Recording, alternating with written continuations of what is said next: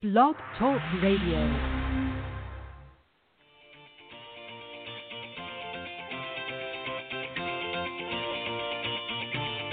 Good morning, everyone. Welcome to the Women of Golf Show. I'm Ted Odorico, and joining me is LPGA professional Cindy Miller, and we are your hosts.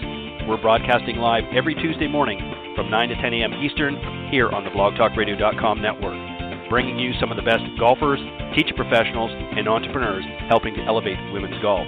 We're so glad you decided to join us this morning, so grab your coffee and let's get started.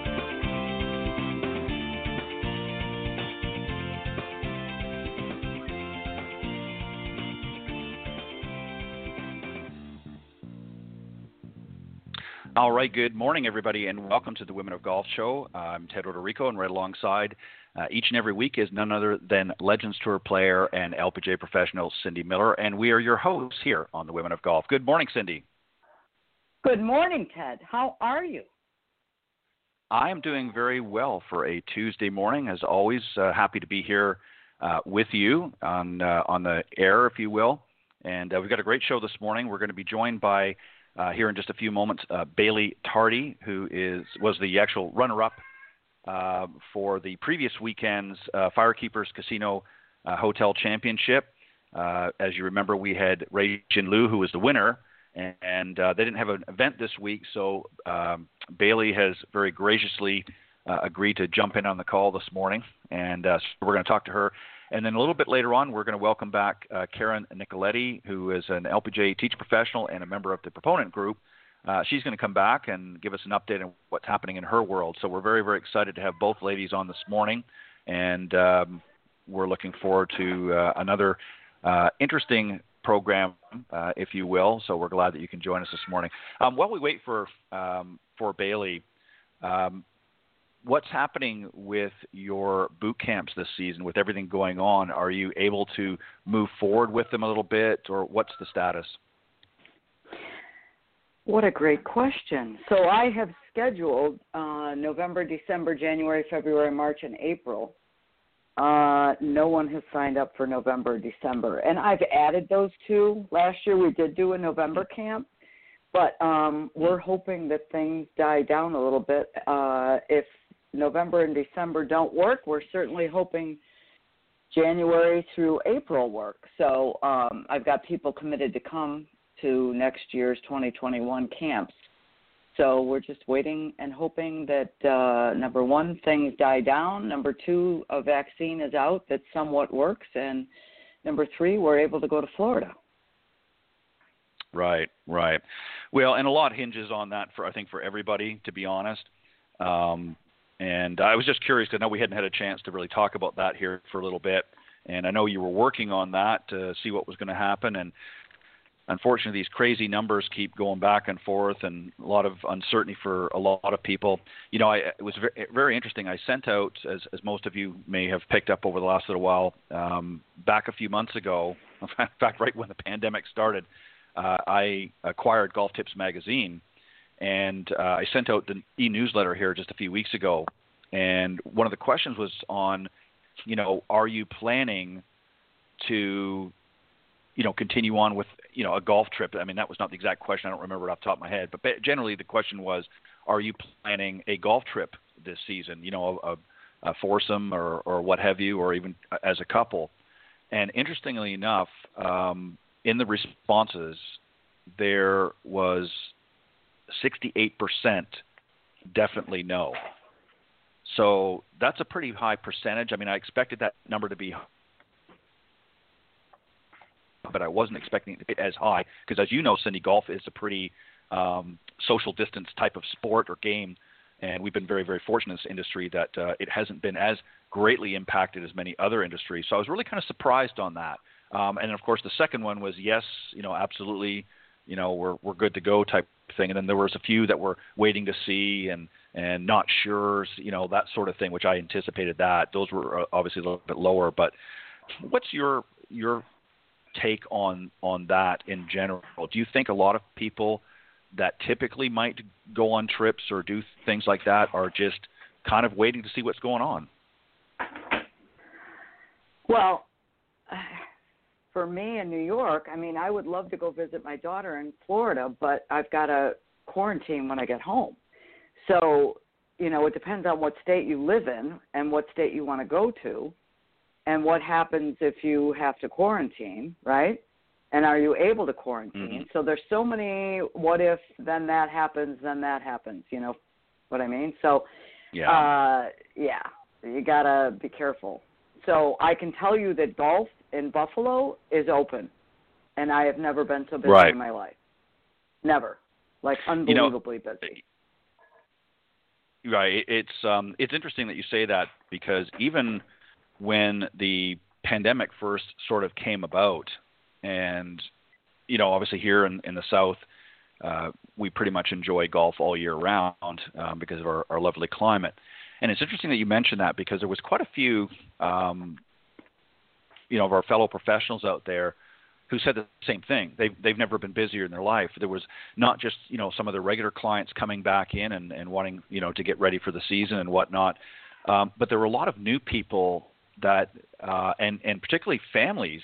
I think after a couple of months they were just, you know, trying to do something to get the kids out of the house. You know, they were getting a little bat crazy, if you will, and wanting to get out. And of course, golf was one of the, as I mentioned, was one of the very few things that the folks were able to do. So, have you noticed that as well in your teaching? Have you noticed a lot of new people coming out that maybe have never really been involved in the game and are just, you know, looking for something to do, and they thought, hey, I'm going to give this a try? What's your take? Absolutely.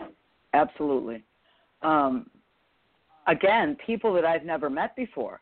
So many new students who want to learn how to play, and typically I have them come in for a half-hour intro lesson just to see if they like it and they like me, and then they can apply that money towards a package. And, yeah, we've sold all kinds of new packages. So, and families, you know, brothers and sisters. Now, I can tell you that soccer is back in action, and baseball is back in action, and hockey's starting up. So that's going to wane down because the kids can now go do other things, whereas before it was a tremendous opportunity, you know. And again, here's the sad part. We can't go to Canada, which I live right by the border, and so many people from Buffalo are members at country clubs in Canada and have cottages on the lake on the Canadian side, and they're banned from going there or playing their course, which means now the reciprocal memberships. So all these members at Canadian clubs can go play clubs in Buffalo, which means they're absolutely packed, which is good and bad. Right, exactly.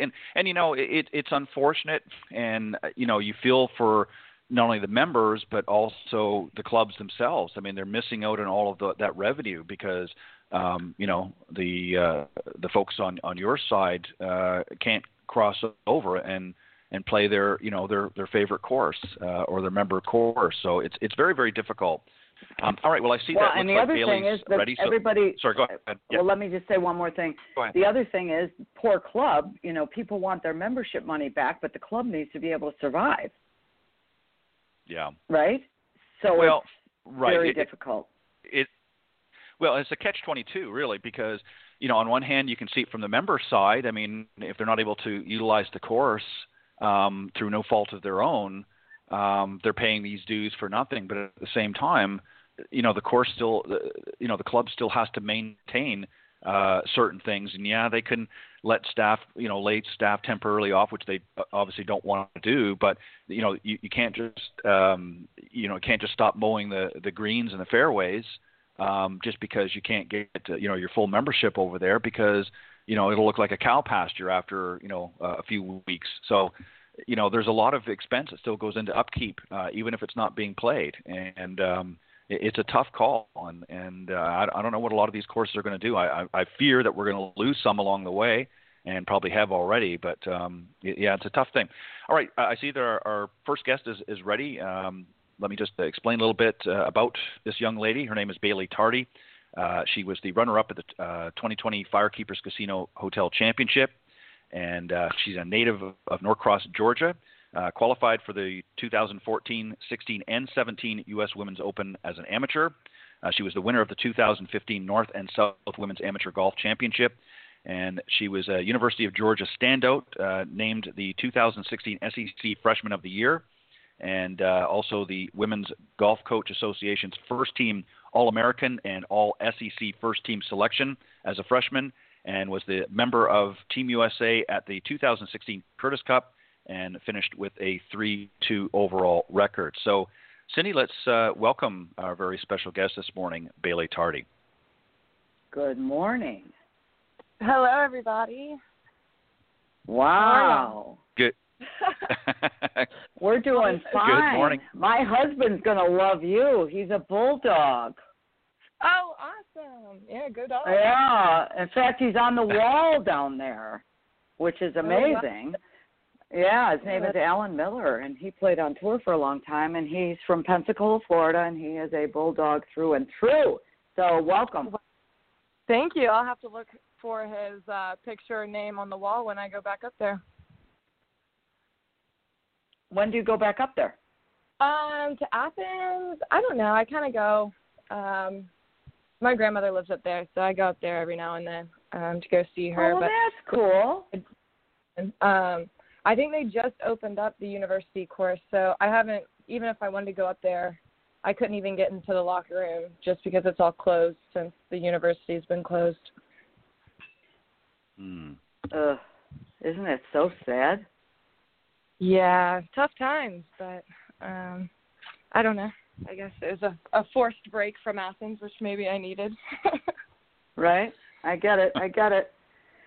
Anyway, so way to go. Like, you're a player.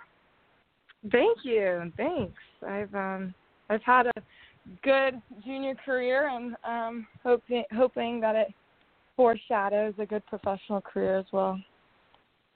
Let me ask you a question. Okay. So we teach a lot of kids. We live in Buffalo. My husband and I are the only married couple in the world that have played on all 4 major tours. Alan played in the Masters 3 times as an amateur and twice as a pro, and he's a player. He's a ball striker. And I am just a hard-working grinder. So we teach a lot of kids. Mm-hmm. And what would you tell someone who's 14, 15, who really thinks they want to play college golf and may want to play on tour, but maybe not, and when they get in a slump and they can't score and their parents are on their case and there's too much pressure, what would you tell them? Well, I actually went through that in college, but really just to go back to the basics, I was borderline about to quit golf in college, and I kind of just went back to why I love the game, and I actually talked to one of my mentors, and it was, what is your why? Like, why are you doing this? Why are you playing? And you really have to, is it because you love the game? Is it because you want to make $1 million on tour? Is it because you want to be the number 1 player in the world? You have to go figure out what is your why you want to be here, and kind of use that to drive yourself at practice. And when I was in college, I kind of drifted away from that. I forgot why I was playing golf and what I was doing with it. And so that could be a little bit more complex for a 14, 15-year-old.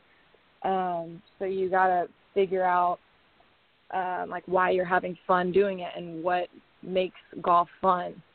And I know a lot of kids growing up just don't have fun, and it's kind of forced upon them by their parents.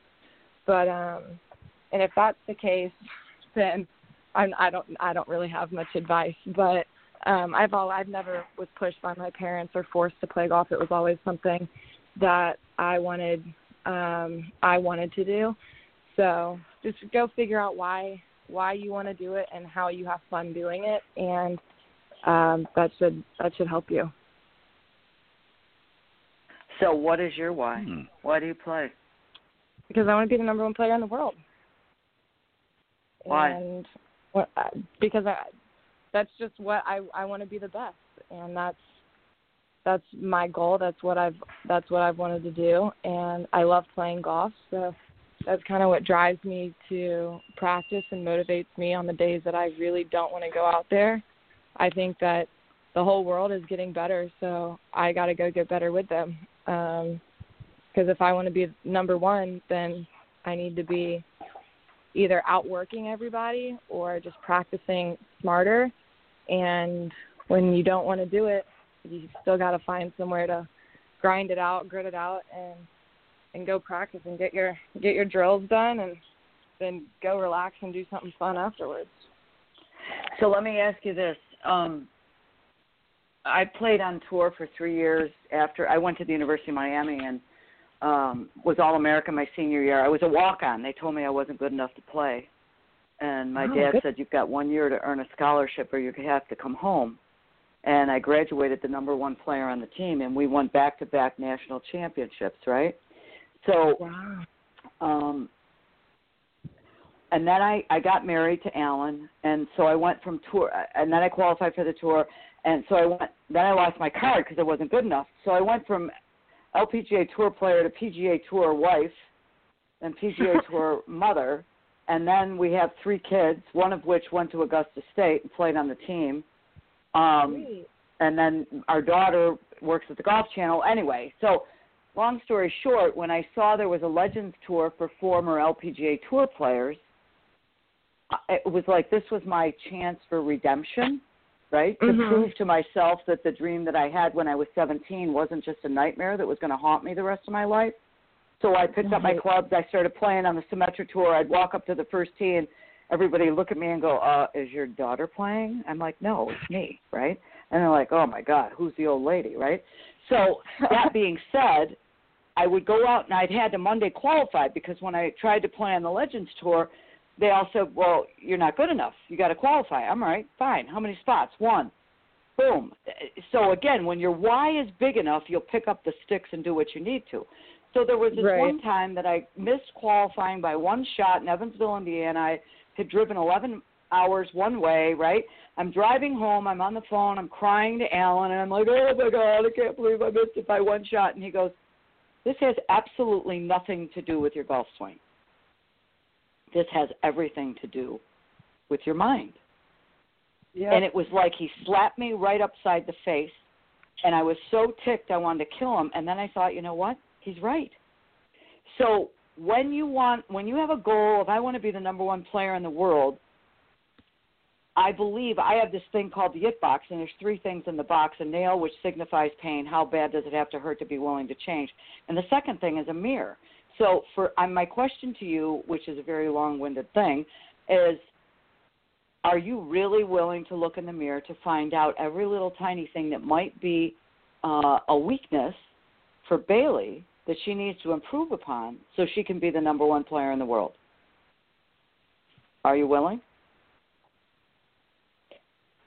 To fix my weakness? Is that what you're asking? To look in the mirror, to see every single thing.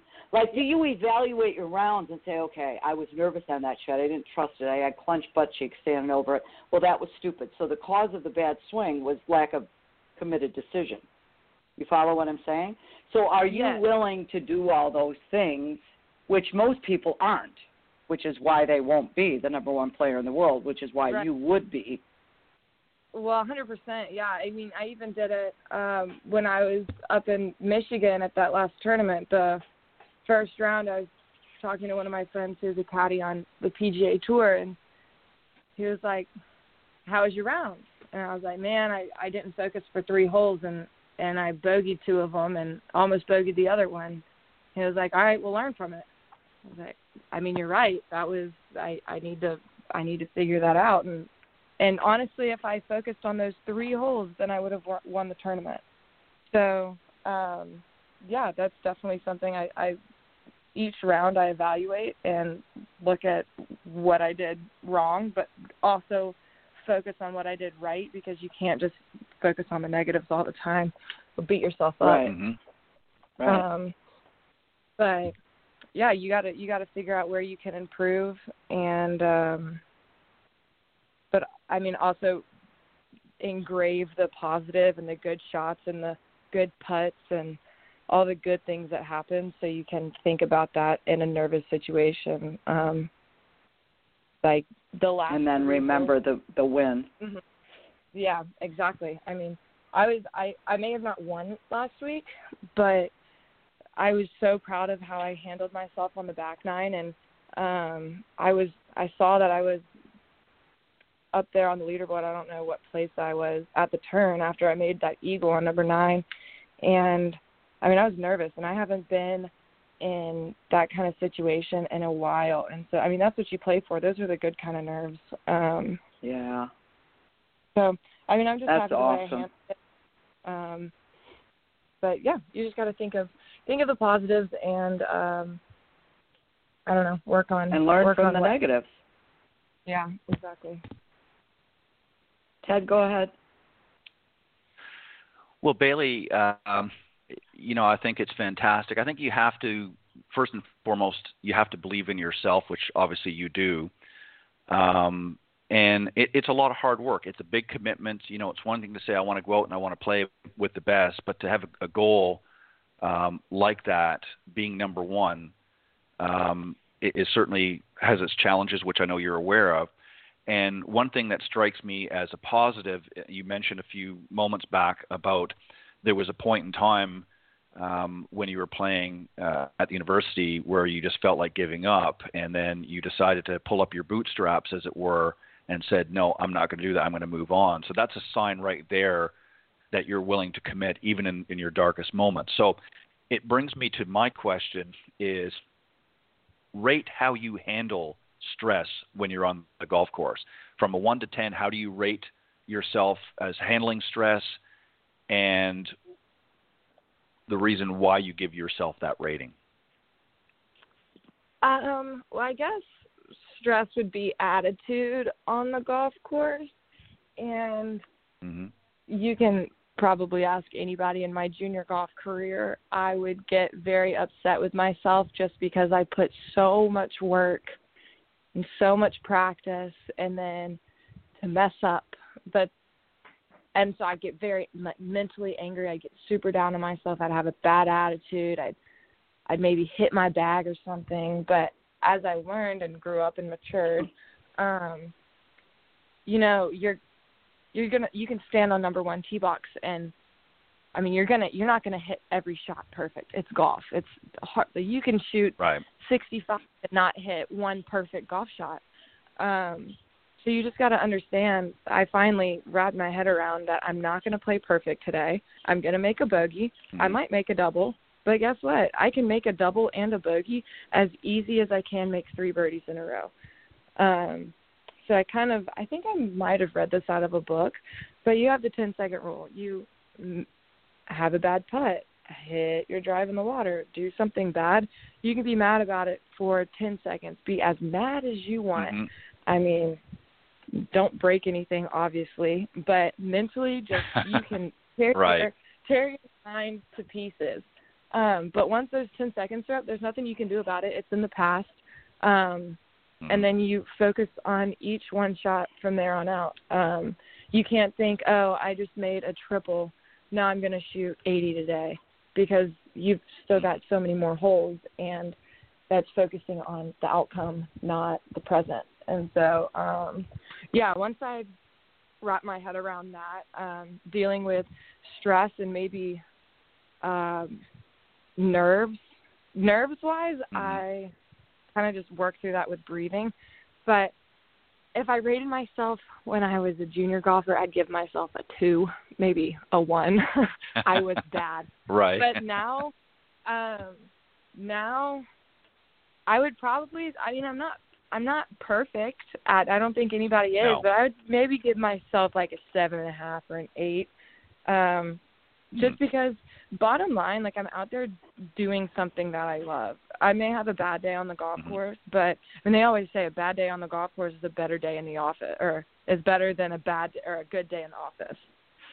So I always look at that, and I'm like, at least I'm not sitting in the office today. Well, stuff like Bailey, the golf course is your office, and that's what makes it fun. And you're exactly right. And that's a great answer, really, because it's true. I think when you first started, I don't care who you are, I don't care how well you've been trained, by your instructor or coach. But, when you're first starting out, you're going to be a little bit immature. You might hit the ball fantastic. You might score really well, but your emotions are still, as a junior, are still in check. I mean, are still in play, if you will. You've got to learn and develop that skill as you go along. And to give yourself, a 1 or a 2 in the beginning, I think is accurate, I think, for most people. And to get up to a 7.5 to an 8 as you develop, and you will never be perfect. None of us will be. But the fact that you're moving in that forward momentum is a very positive sign, and that's kudos to you. Another quick question I want to have for you is fitness routine. Do you have one? Yes. Well, the reason I was late to this call is because I was actually on a run. But oh, okay. I love running. I think it clears my head. Really anything with cardio, even if golf course related, if I have a bad round, you will catch me running either right after that round or the next morning, just because it's something that it's like my getaway spot. The golf course is my getaway, but during a tournament, you can't really escape from the golf course. So that's kind of my where it's my mental therapy, really. But I focus on a lot of cardio-based, circuit-based type things. I'm actually doing this, I guess it's called a diet lifestyle thing with a couple of my friends. It's 2 45-minute workouts a day, and then there's no alcohol. You have to follow a meal plan. You drink a gallon of water. It's called the 75 Hard, and so it's for 75 days straight. But so that's kind of what I'm doing right now. I just kind of really enjoy challenges, and I don't really focus on my weight too much, just because I have so much muscle on my body that if I stare at a scale, it's not going to tell me whether I've put muscle on or lost fat or right. lost muscle. So I'm not too much worried about the number on the scale, but I do get the body compositions done. And I try to maintain a healthy lifestyle. I try to eat healthy. Obviously everyone loves fried food and desserts and whatnot, mm-hmm. but for the most part, I eat a lot of salmon and chicken and vegetables, but I try to stay active as much as possible. Well, I think it's good. I think you have to be, and you know what your body, you have to listen to your body, what it can and cannot do, and obviously cardio is a big one for you. You enjoy that. It's a stress reliever, number one, but it also helps with stamina. I mean, people don't think because you're not running on the golf course that you don't need stamina, but you play 18 holes, 3 or even 4 days in a row, and that's a workout in itself. So a lot of people that don't play golf professionally like you do maybe don't appreciate what it really takes to do that, and the emotional energy as well. Final question here before we go, because we're getting close to a hard break, if you will. If golf was not in your future, what would you be doing instead? So if golf was not in the picture, what would you be doing? I don't know. I majored in financial planning, but I don't think I had an internship at Morgan Stanley, and I just truly don't think that I'd go down. But I'd probably be something in fitness, honestly. I'd probably be some kind of fitness instructor, or my parents would laugh if I didn't say this, but I have this crazy dream of living in a van or like an RV and just traveling around America. So my parents. That's kind of what you're doing. I know. But I've always wanted to do that. So for some crazy reason. But I'd honestly probably be doing that since I'm young and in my 20s. And then once I got into my 30s, I'd probably settle down and get some kind of job. But I don't know. That's a tough question. I'd definitely be doing something outdoors, though, whether it be a fitness instructor, some kind of hiking or wakeboarding or something outdoors. I got to be outdoors. It's part of me and who I am. I think that's great. And I don't want to stifle your golf career, but I think you should do it anyways. I think you should take some time and hop in that RV and travel across. There's just so many beautiful areas in the United States and elsewhere, not to enjoy, but particularly here. I actually have some friends that have done that. They did that for 3 years, and they ultimately settled in an area in Mexico. They just love it, and they're both in real estate now and whatever. But yeah, she just they went up one side and down the other and through the middle a couple of times, and they just loved it. So point I think Bailey of doing that. Well, Bailey, we got to let you go, unfortunately. I know we didn't get a chance to talk much about the tournament that you're in, but what's coming up now? You've got an event, I think, coming up next week. Is that right? I think you're on a break right now from the Symetra. What's the event coming up? Where is it? It's in Mesa. It's in Phoenix, Arizona. I don't know how to say where it is. And then we go to Mesa. Yeah. And then we go to Beaumont, California. So those are our next two, and then we got another break. Very good. Well, Bailey, good luck for the rest of the season. Hop in our RV and get out and enjoy the travel. And thank you very much for joining Cindy and I this morning here on the Women of Golf. We hope you'll come back and join us. Good luck, you for having me. Have fun. Thank you. It was nice talking to y'all. Bye-bye. All right. Bye-bye. All right. That was Bailey Tardy, the runner-up for the Firekeepers Casino Hotel Championship a couple of weeks ago. Very interesting young lady.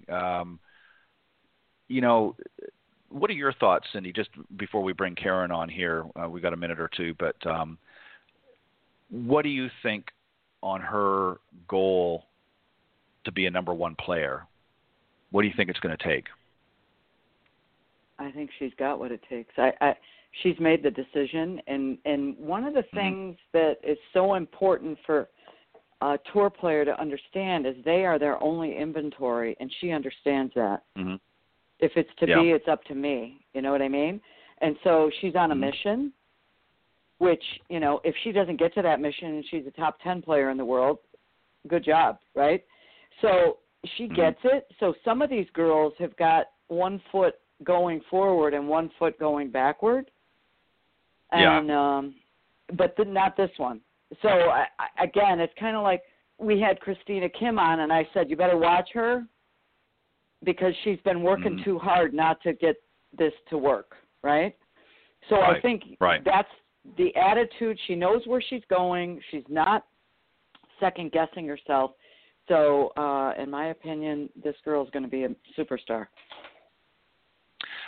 Well, and, the other thing, too, is just on that note, and then I'll introduce Karen and we'll bring her on. One of the interesting things, too, is she was very emphatic. I want to be number one. That's my goal.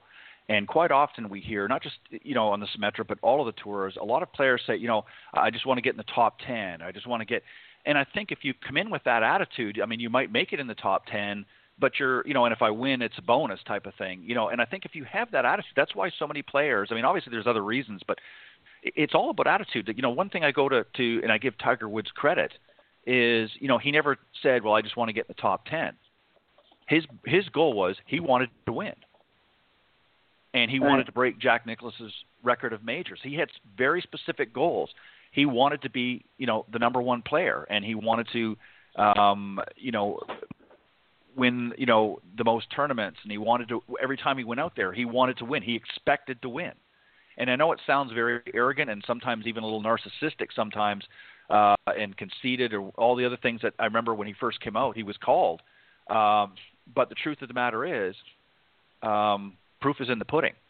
And, look at the career that he has had.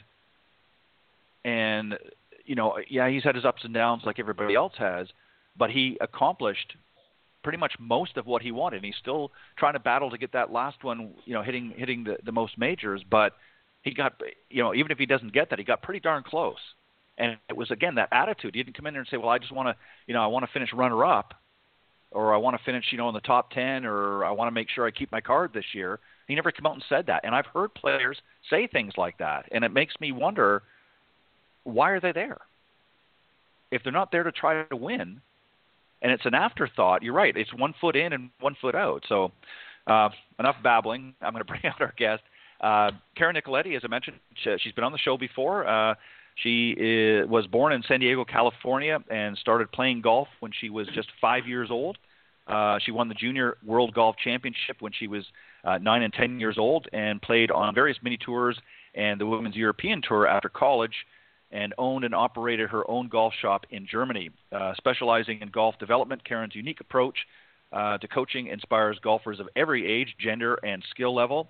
And she's also a site director for an LPGA USGA Girls Golf. So, Cindy, let's welcome back our very special guest, Karen Nicoletti. Good morning. Good morning. How are you all? We're doing well. We're doing great. It's great to hear you. You know, I have to comment on, we're talking about being number one in the world. You know, it's interesting getting ready for a major in the men's world. Listening, I could never fathom, and Cindy, I think you can relate to this, being a teaching professional. You know, once I realized that my playing career, I wasn't going to make it out there, I didn't go out there to be number 120th. I went out there to be number one. I felt during my time I did the prep that I did, whether it was the right prep, I guess because I didn't have such a huge college career that, to me to go out there and just be out there wasn't fun. So back to what you were saying, unless I don't know why anybody would be on any tour in any sport not to be the best of the best. And that's how I feel in teaching. And in teaching, I've observed quite a few of the top instructors in the country and tried to keep my mind open and listen to and continue to learn every day when it comes to being a coach. So that was very interesting subject, but more power to her. And I think when you start your career with that mindset, she's going to go very far. Mm-hmm. Yeah, absolutely. It's great. It's great to hear. Well, and you're well said, Karen. You have to, if you're going to come out and play whatever it is, whether it be golf or some other sport, you have to come out with the idea that you're going to succeed. Now, obviously, you're going to have some stumbles, and sometimes things are not going to happen the way you want. But you can't come out there with just sort of, if I win, that's great, and if I don't, and people sometimes misinterpret that as being conceited. But the truth of the matter is, if you don't have confidence in yourself that you can accomplish that number one spot, then, and I know this is going to sound a little harsh, but you really have no business being there, because there's dozens of other people that are vying for that number one spot that maybe haven't gotten there for some reason, and you're there just sort of wavering or waffling through your career in the hopes that you might make it in the top 10 or what have you. That's not a very lofty goal. And again, everybody's entitled to their own. I'm not trying to suggest otherwise, but you have to have that kind of a vision if you want to be successful in whatever it is that you do. You have to say, I want to strive to be the best that I can be, and not just sort of settle for whatever happens. I just don't think that's a very positive attitude to have coming in. What do you think? I think that's in life in general. You can be right. can be okay in sales, or you can be number one in sales. If I'm going to go have my career in a cubicle and be in sales, I want to be in the top sales. I don't know. That's just the athlete in me. Mm-hmm. That's the competitive person in me that, if I'm going to actually do something, I'm going to, goes back to your parents. If you're going to, do something half, then don't do it at all. And so my theory is I've never been able to understand why people in life in general, if whatever career they choose not to be the best. Mm-hmm. And that doesn't mean that you're going to necessarily be the best, but if you don't at least have that give it 100%. As a goal. Right, exactly. And that's my point is, obviously we all can't be necessarily number one, but if we're not at least putting that as the apple that we want to, reach up into the tree to grab, then you're not going to get very far. And I think it becomes part of, and in golf particularly because you are out there by yourself, it's a self-motivating. You might have your parents on the sidelines, in your college career, rooting you on. But the truth of the matter is, out in the golf course, it's just you and the elements. And if you can't motivate yourself to strive to be better, you're just not going to succeed. Cindy, go ahead. I know you've got some questions for Karen. So, where are you? What are you doing? How's life? What's going on? Well, I'm in beautiful Maine. Life is very good because the weather is beautiful, and the golf instruction right now is interesting. I'm busy in spurts. I think that I'm finding a lot of my older students are a little hesitant to come because of COVID. My USGA girls golf program is very successful. I'm doing the best job I can do to keep the kids safe, and I think the parents realize that. Social distancing, when you're trying to social distance 20-something 5-year-olds and 6-year-olds, or I should say 6 to 8, is a little tough, but they get it. They've got all the fun little masks. So life is good. Life is real good. My husband, Caddy's out on the PGA Tour. He had a T3 a couple weeks ago, so that's exciting. Other than that, things are real good. What's going on with you? Busy. Crazy busy. Never been so busy. So I'm grateful. So can you teaching, never given so many lessons ever. And I'm always crazy, but this is above and beyond. And I'm not whining. I'm grateful. Everybody's healthy. Everybody's fine. We do what we can to social distance, I'm very, very thankful. So now I have to ask, because you gave us a little tease there, who's your husband caddy for? Oh, Robbie Shelton. Very, nice. a young kid out of the University of Alabama, a couple years, stayed on the Corn Ferry probably 1 year longer than he wished. This is his first year out on tour. He's had 4 or 5 top 10s. He's made enough money to secure his card for the following year. He, it's interesting. We talk about confidence, and I think that once he believes in himself, he's in a tough situation. He had a very good career at Alabama, broke all of Justin Thomas's records, and people really had high expectations of him. And I think that when he's being a person on the outside, I look and think that this COVID's been tough. You play golf every day, and you go, whether you play bad or good, you go into a hotel and you get to stare at walls and think about your game nonstop, and I think that professional, especially as young as he is, it's tough being alone. It's lonely out there. When he doesn't play well, it's frustrating. So it's been interesting to watch. I love, how much I love this game. And so it's been really fun to see the ups, and it's been sad to see the miscuts that he's made, and that he's going to have to figure that out. He will either top 10 or he'll miss a cut. And that's that's a tough way to, we're still trying to figure out, and I'm still trying to figure out why that is.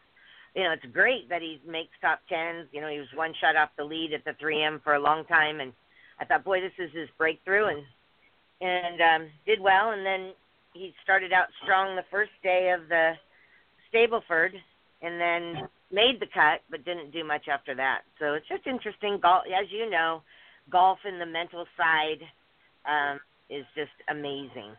But I have some questions to ask you, Cindy, regarding college golf. Let's talk a little bit of college golf right now. I've got some students I work with that have worked really hard. Some are, just going to college. Some are in college. And all these college programs have been canceled. And I think, it's such a shame. And I'm just trying to think what the coaches are going to do to keep their teams together, and what they're going to do to keep them practicing and competitive. Do you have any ideas?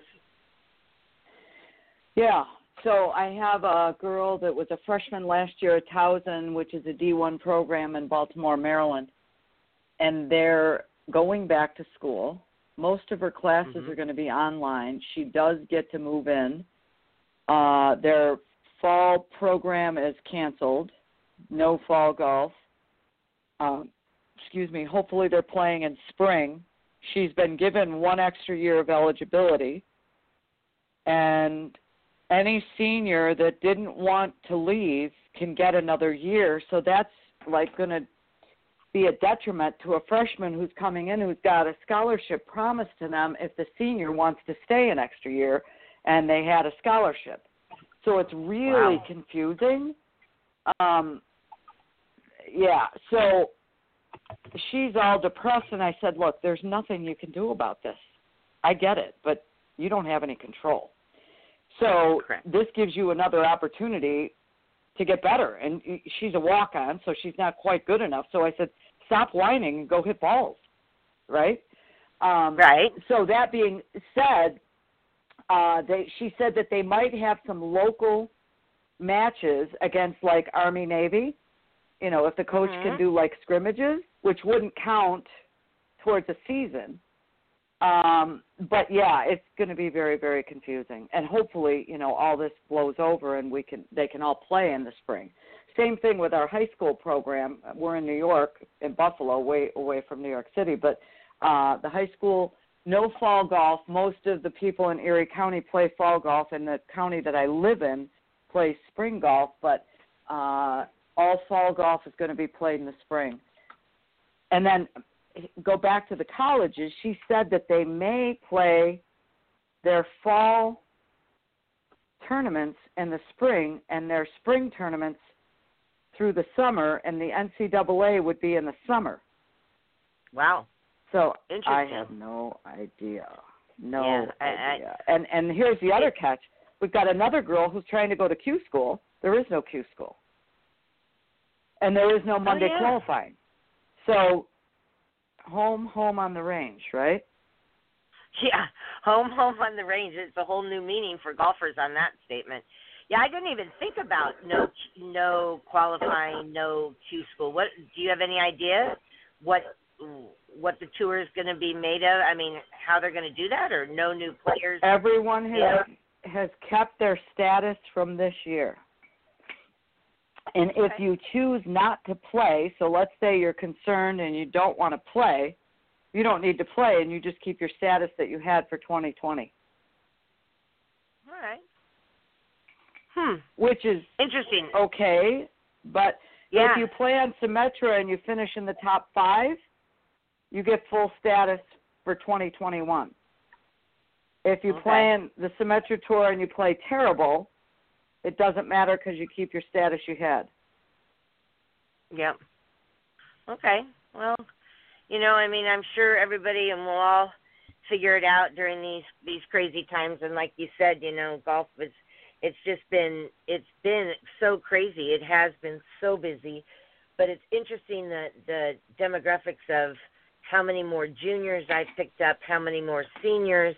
And I think the seniors, because I do Florida and Maine, I think anybody coming out of Florida is a little freaked out. And, I think from Florida's standpoint, a lot of people are older. And I just know that a lot of my regulars that came from Florida didn't come up till late, because at that time Boston and New England was high, and then they went down, and then Florida got high, and they're just like, I'm staying in. So right. Interesting. Let's talk about what else I want to talk a little bit about the mental game of golf, Cindy. We talked about believing in yourself, and I know that you work with a lot of students that are great golfers, and I'm working with one right now that's such a challenge. Going to go to St. Leo's golf scholarship.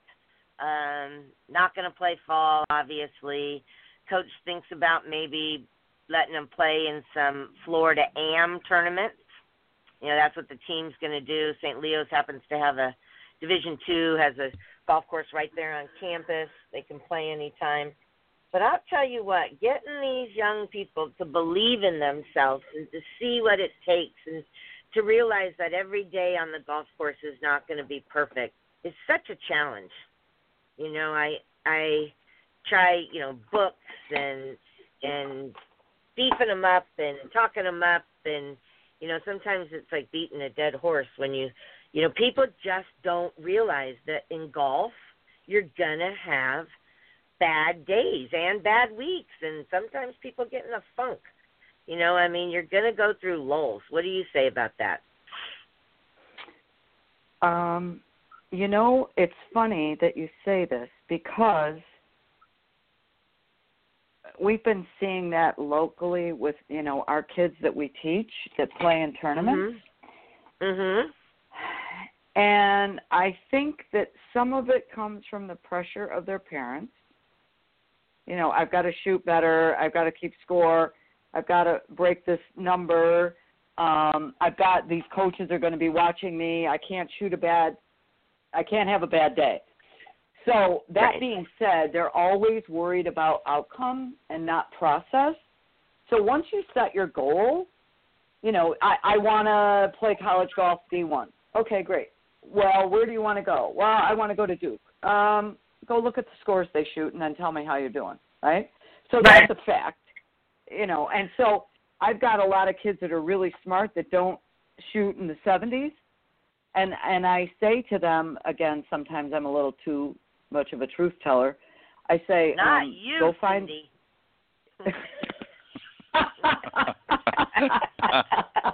Not you. Yeah, I think that's why I think people say that about me. I think they're talking about me. Same thing. Yeah. So again, I use the phrase brutally honest, and my daughter says, "Mother, that doesn't sound good. Tell them you're a truth teller." Yeah. So I said, go find the smartest school that you have to have the best grades with a golf team that stinks, because that's where you're going to play.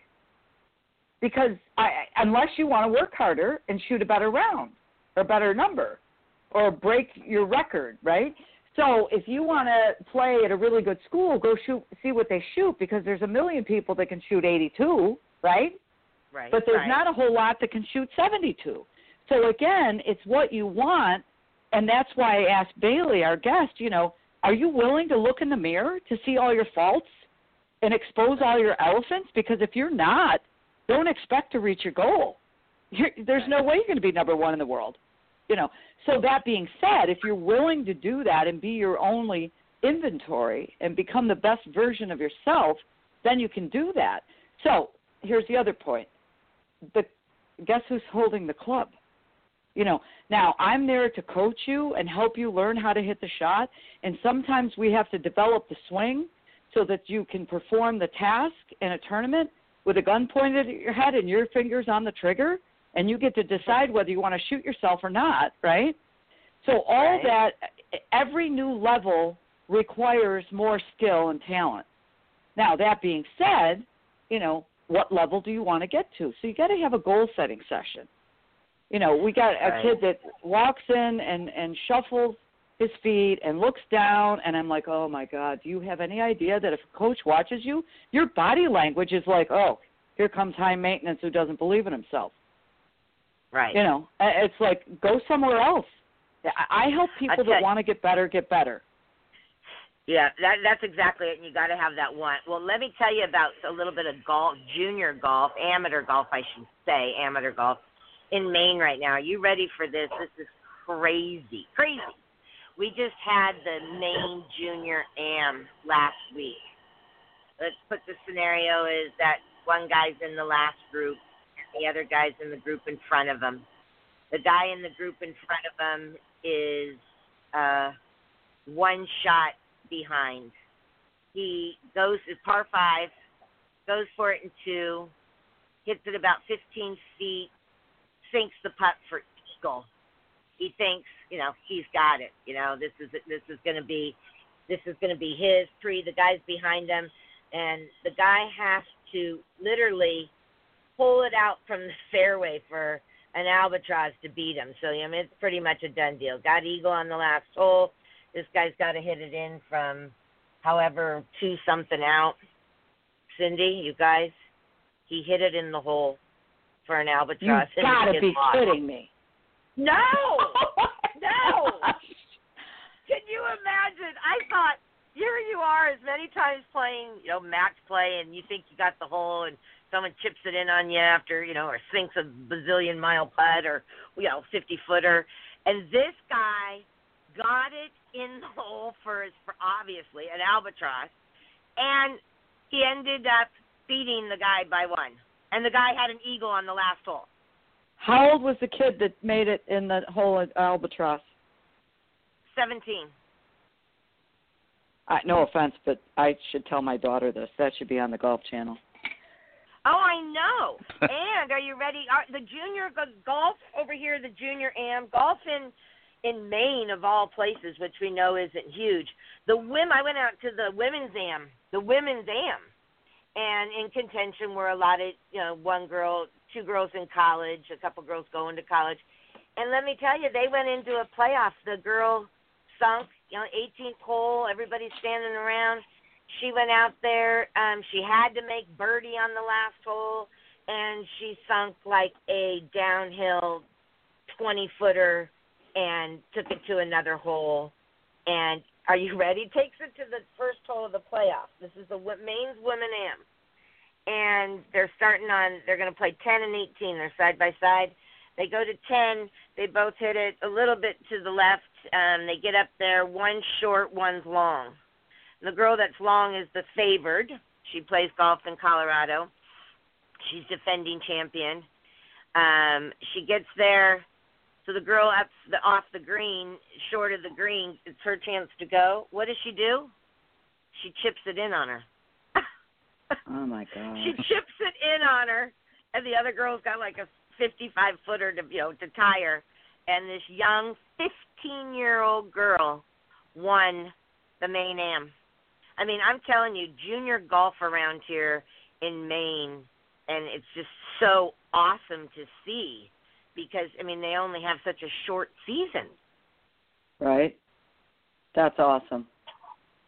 Yeah, That's definitely awesome. That albatross to win the Maine Junior Am is just unbelievable to me. I still think about it. I told somebody, they're pretty much celebrating with an eagle if this guy knocks it in. Wow.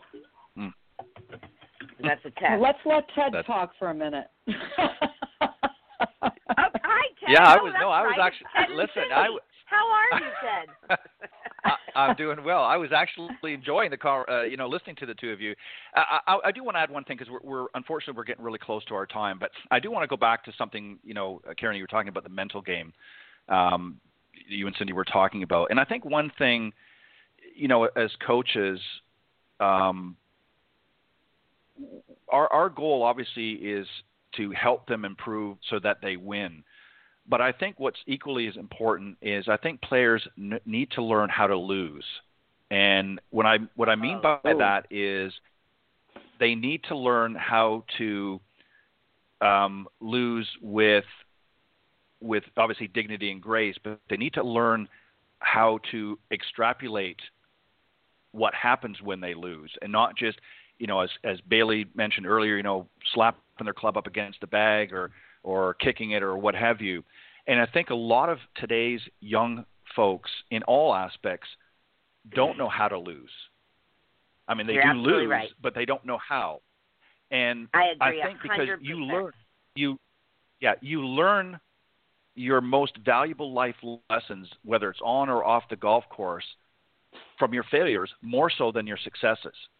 And I think, unfortunately, in this world of entitlement where I've got to win all the time, I've got to win, and if I don't win, well, I'm not going to be happy. And, if you look back 30 or so years ago at some of the best players in the world, they knew how to lose. I remember famously Arnold Palmer, many, many times in the heat of the battle, if you will, on many, many championships. The first thing he did, he went right over to the player that won, shook their hand, put his arm around them and congratulated them. He lost with and he expected to win that tournament. He was the favorite to win. He was leading the tournament. The wheels fell off the bus, whatever you want to call it. But he knew how to lose with dignity and grace. And I think a lot of players, believe it or not, don't. And they quit. They decide, well, this is not for me, and they just get down in the dumps. So I think as much as we want to teach them how to be successful and how to win and to be that number one in the golf course, we also need to help them understand that it's okay to lose. And when you do lose, what are you going to take away from it? And I think that's something that a lot of players need to learn as well. I hate to dispel that pearl of wisdom, but we got to go. But sorry, go ahead, Karen. I'm going to give you the final comments. No, I just think that, you just as long as you learn from your loss. I mean, it's like anything you learn, a life lesson, you do something wrong. As long as you learn, and I think that coaches are there to help them, but I also think that that's something that they have to learn themselves, and that's no one likes to lose. It's going to happen, as we all know. It's not fun, but you know what? You're going to give it your best every time you go out there, and that's all I ask from every one of my students is that when you come to take a lesson or you go to play in a tournament, that you play your best game. Right, exactly. And that's what I mean by teaching them how to lose. I don't mean to show them how to lose. Everybody knows how to lose. I just mean we have to show them that there's something that they can extrapolate from that loss that is going to actually benefit them and propel them in the other direction. That's what I mean by that. Well, Karen, thank you very much for joining Cindy and I this morning. I enjoyed listening to the two of you. You had some great points, and Cindy, as always, thank you. But we've got to wrap it up. Love to have you come back again another time, Karen, when it's good for you. But thank you, and keep doing the great work that you're doing up in Maine and then down in Florida again a little bit later on. But thank you very much for joining us this morning on the Women of Golf. Well, thank you. It's always a pleasure, and be rooting for Robbie Shelton, would you? We will. Will do. Stay safe and healthy, my friend. You too. Great hearing you, and I can't wait to be on again. We'll have some more subjects. Okay. All right. Thanks, Karen. All right. That was our very special guest, Karen Nicoletti, LPGA professional. A lot of laughs. I enjoyed listening to the two of you. Well done. All right. We're out of here. We will be back next week with some more great guests. We hope you will tune in. I'm Ted Odorico, and on behalf of Cindy Miller, thank you for joining us this morning on the Women of Golf. We'll see you next week. Thanks, Cindy. Bye. Thanks for listening this morning to the Women of Golf Show. Tune in live each week by visiting blogtalkradio.com/Women of Golf or on any of these social media platforms: iTunes, Stitcher, TuneIn, CastBox, TalkStream Live, and of course Spotify. If you can't join us live, check out our on-demand section for previously aired broadcasts. To get updates for future shows and upcoming guests, you can follow us on Facebook at Women of Golf. You can also follow me on Twitter at TedandBuckCEO and Cindy at Cindy Miller Golf. Please remember to join us next week on the Women of Golf Show. See you next time. This has been a production of the iGolf Sports Network.